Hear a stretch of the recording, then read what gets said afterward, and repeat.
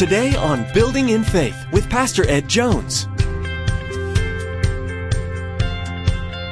Building in faith.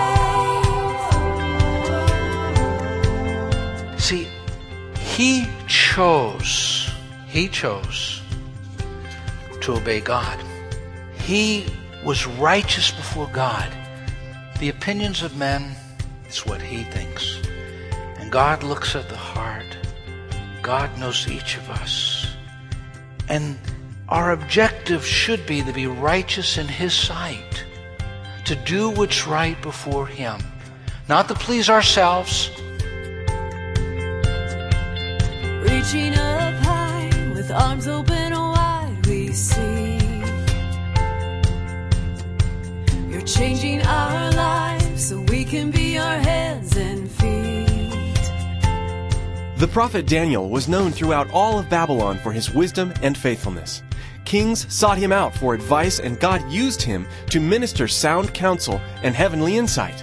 Daniel was an upright man who worked diligently all his days. Pastor Ed teaches us that the way we live speaks much more loudly than what we say. Daniel was famous for his conduct in Babylon, and his faithfulness to God is still talked about today. More importantly, because of Daniel, God's name was and continues to be honored. Now here's Pastor Ed with part 1 of today's message entitled, God Honors Faithfulness. Building in faith. It feels like it's almost impossible to be honest in politics. I mean, you just get hammered from every side. I think that's why the Bible tells us that we are to pray for our political leaders. John Baker III is 85 years old. He has served about 40 years in the political field. He served under Reagan. He served with both President Bushes. He serves now in political areas. And the man has an incredible record. He's the type of person that others seek out when they want wisdom and counsel. They want help in good decision making. Daniel was like that. But Daniel didn't serve 40 years. He served 70 years in the government. I mean, that's an incredible history. And so he is someone that Nebuchadnezzar sought out, other kings sought out, and now Cyrus Darius is seeking out, and he is promoted in both Babylon and then in the Medo-Persian Empire. He is someone that people simply trust. Faithfulness has a way of opening doors for you. And you could see that he was faithful in every area of his life. He was faithful in his work area. He was faithful in his spiritual area. And he was faithful in the face of adversities. It just marked his life all through the journey. You see, his faithfulness is spoken about in verses 1-3. Be faithful in your responsibilities. It pleased Darius to appoint 120 satraps. Now that's like governors. They were over different regions. So these satraps would rule throughout the kingdom, but then they had 3 administrators over them, one whom was Daniel. Now Daniel would outshine his contemporaries. The satraps were made accountable to them so that the king might not suffer loss. They needed accountability. They needed a system of checks and balances, and Daniel was real good at that. Now Daniel so distinguished himself among the administrators and the satraps by his exceptional qualities that the king planned to set him over the whole kingdom. How many of you know that when God blesses, the devil messes? Right? God lifts you up, the enemy wants to attack you. God promotes you, the enemy wants to defeat you. And here Daniel's being lifted up, and suddenly as he's lifted up above others, They're envious. And they're going to try to undermine him. But the text talks about qualities that just sort of took him out of their range, at least in some areas. It says that Daniel was not corrupt. At this, the administrators and satraps tried to find grounds for charges against Daniel in his conduct of government affairs. But they were unable to do so. They could find no corruption in him, because he was trustworthy and neither corrupt nor negligent. Society has just a way of influencing us unconsciously at times. We don't always realize we're marching to the beat of the drum of the culture, and we're soon taking on the attitudes, the outlooks. But Daniel didn't. He was thriving in Babylon in spite of the corrupt culture that he was a part of. Someone looked at the 100th Congress.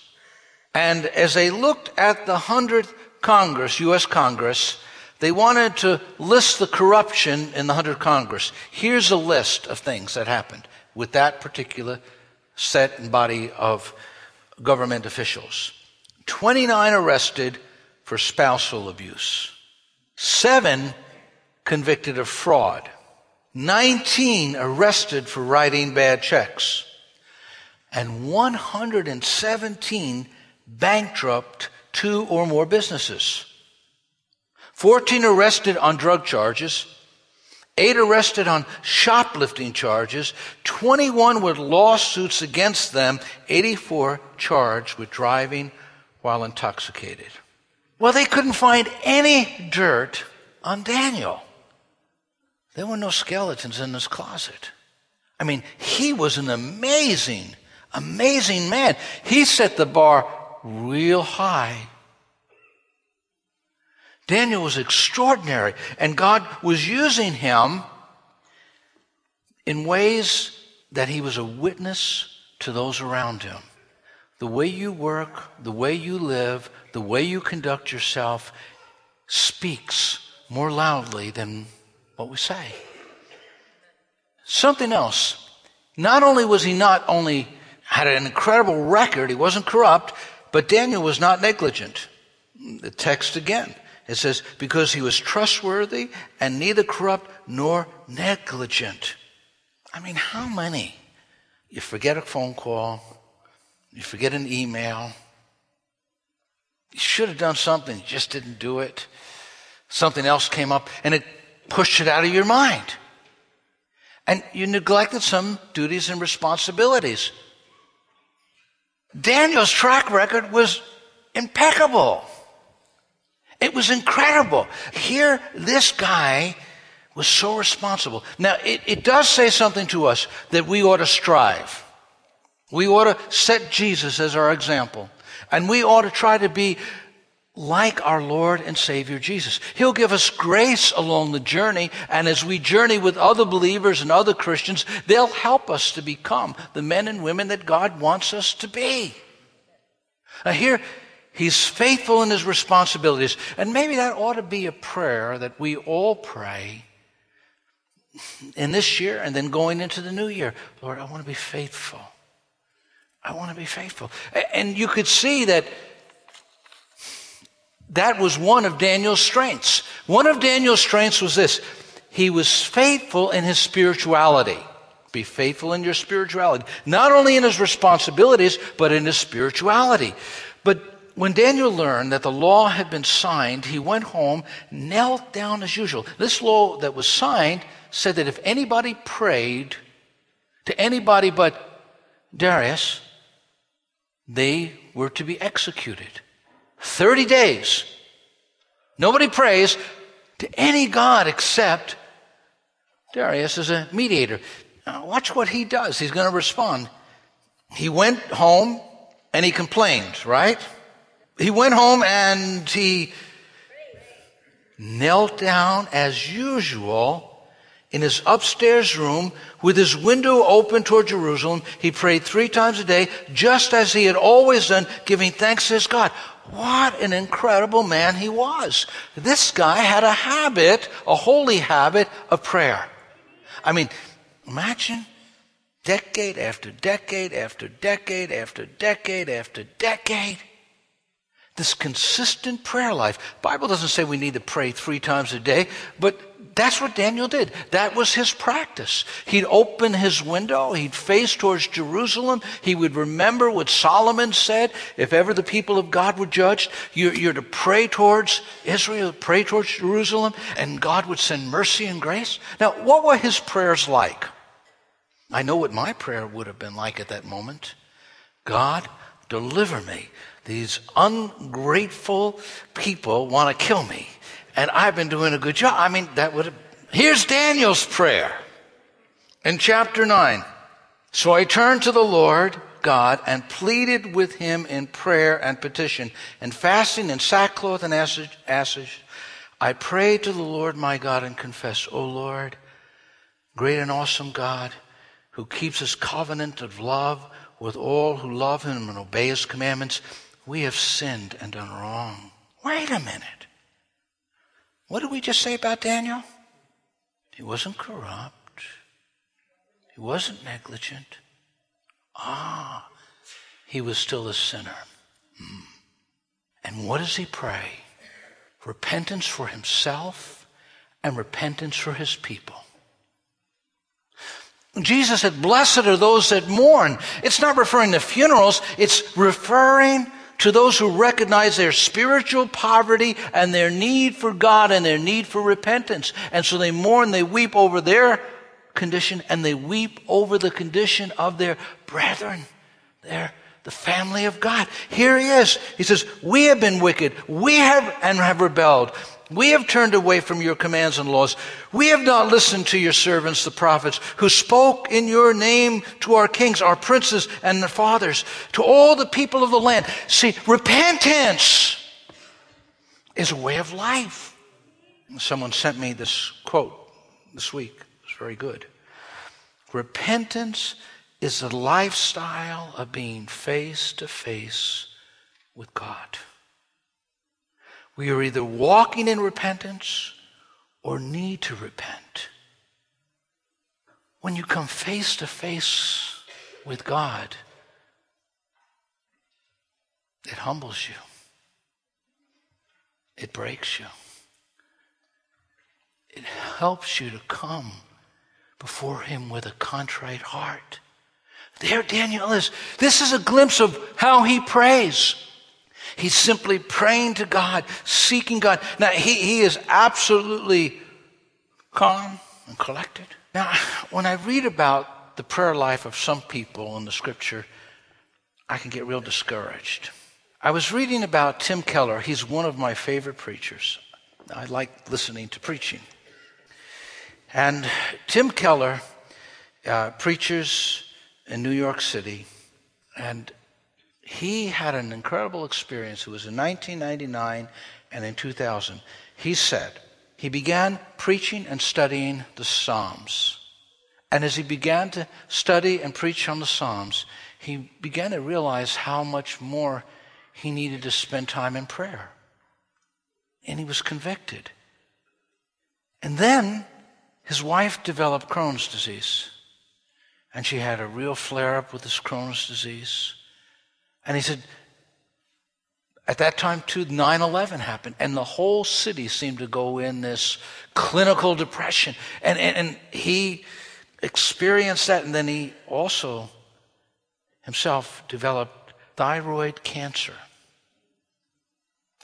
All of it was a catalyst to help him turn to God. In fact, Tim Keller said, for the first time, I started praying with my wife every night on a regular basis. In fact, she brought it up to him. And so every night, they began praying. Maybe sometimes God uses difficulties, trials, to deepen our relationship with him. Daniel had this incredible prayer life. You know, they made studies of people as they get older. Do you know as you get older, you're more likely to spend time in prayer? Commit yourself to say, listen, I'm going to deepen my life in prayer. That's one of things I'm going to ask for God. And then it says he lived righteously before God. You could see he was a spiritual man and he lived righteously before God. He gives this testimony to King Darius, because King Darius, they throw Daniel in a lion's den, and then they put a stone over that lion's den, and Darius can't sleep. He is so troubled because he loves this guy Daniel, and he knew that it was his other officials that betrayed him and set him up. There's a picture of Daniel, an artist's rendition, and he's just real peaceful. Lions are walking around, other lions are sitting around. It's just real peaceful. And Daniel says in this text, in verse number 22, because I was found innocent in the sight, nor have I done any wrong before you, O king. See, he chose to obey God. He was righteous before God. The opinions of men, it's what he thinks. And God looks at the heart. God knows each of us. And our objective should be to be righteous in his sight, to do what's right before him, not to please ourselves. Sometimes I think we go to the mirror of God's word and we either spray it with some type of cream or it gets all fogged up and we think, oh, we look okay. But if you really look into the mirror of God's word, it cuts like a sword. It changes you. And you want to live righteous, not according to the world's standards, but according to God's standards. You order your steps. And so Daniel's going to do that. He's going to order his steps according to God's standard. So he's a righteous man. And I love what the king says, because it's the testimony of this whole chapter. Very early the next morning, the king got up, hurried out of the lion's den. When he got there, he called out in anguish, Daniel, servant of the living God, was your God, whom you serve so faithfully, able to rescue you from the lions? And of course, he says, he did. He hears Daniel, he responds, live forever, king. And Daniel is rescued. I want you to see not only the fact that Daniel is faithful in his responsibilities.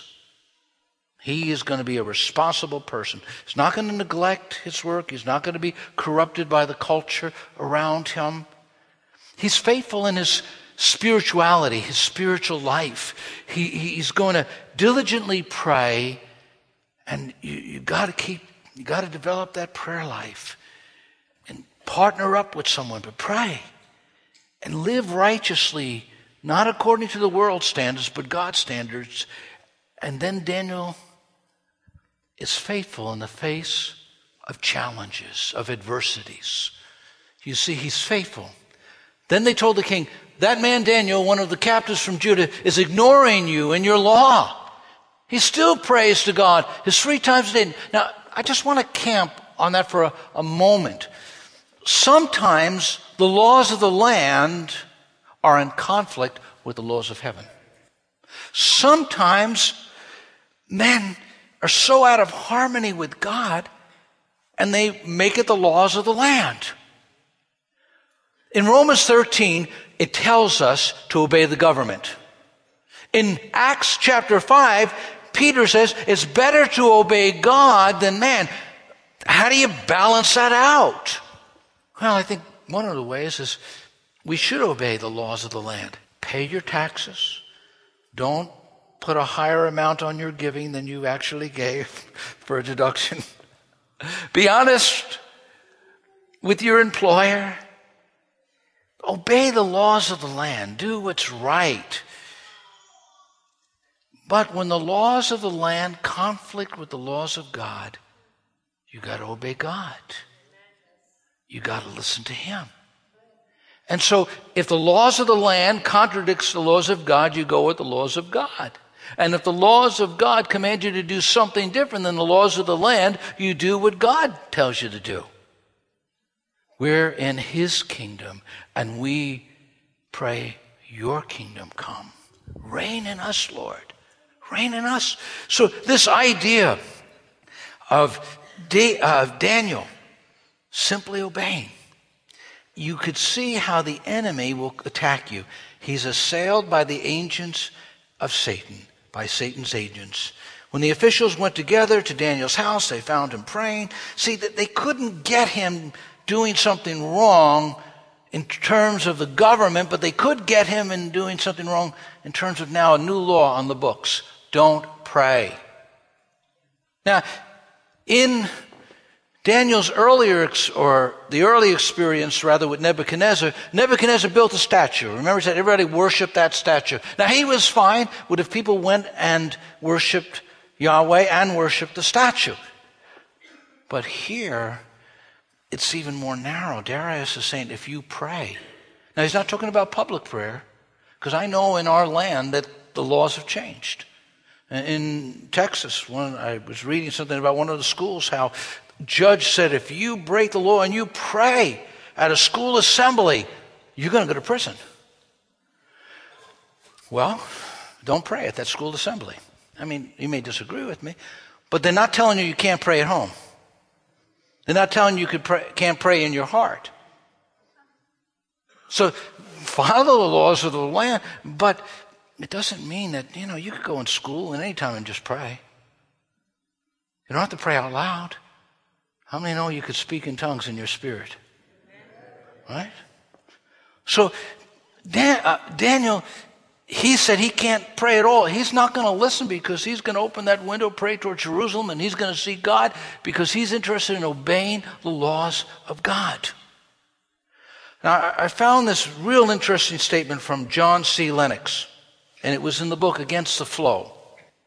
He said this: the new tolerance disapproves all absolutes except this one. You will be tolerant of everyone else's view. You must, however, be intolerant of intolerance. That's the new absolute. This means that criticism is forbidden and must be replaced by unrestrained affirmation and praise or silence.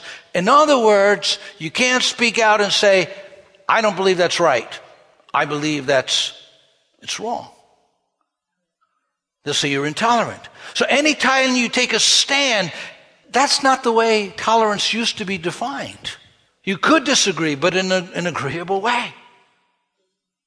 What more and more, our society is saying there are no absolutes. There's only one absolute, intolerance. And that means you can't speak out against anything.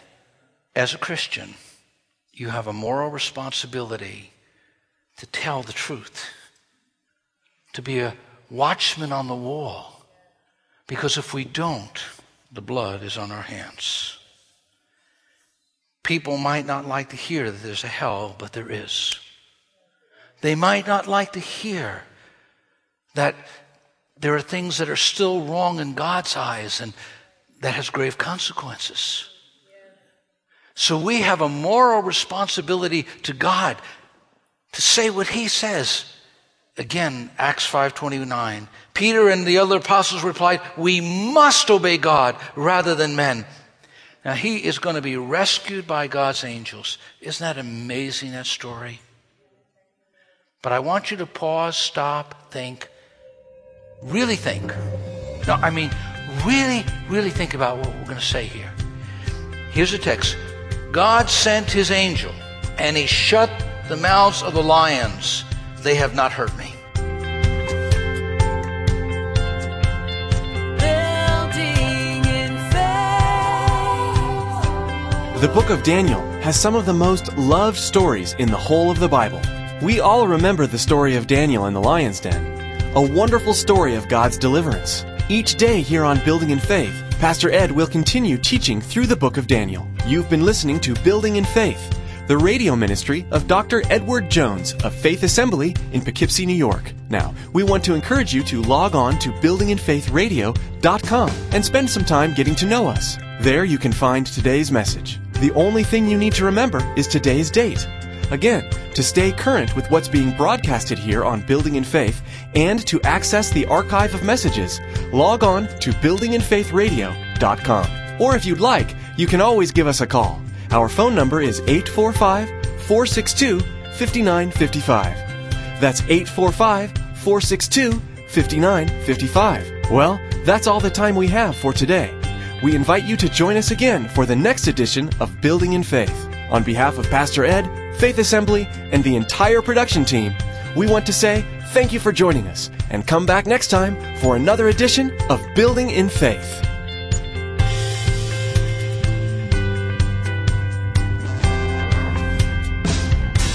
Your word restores.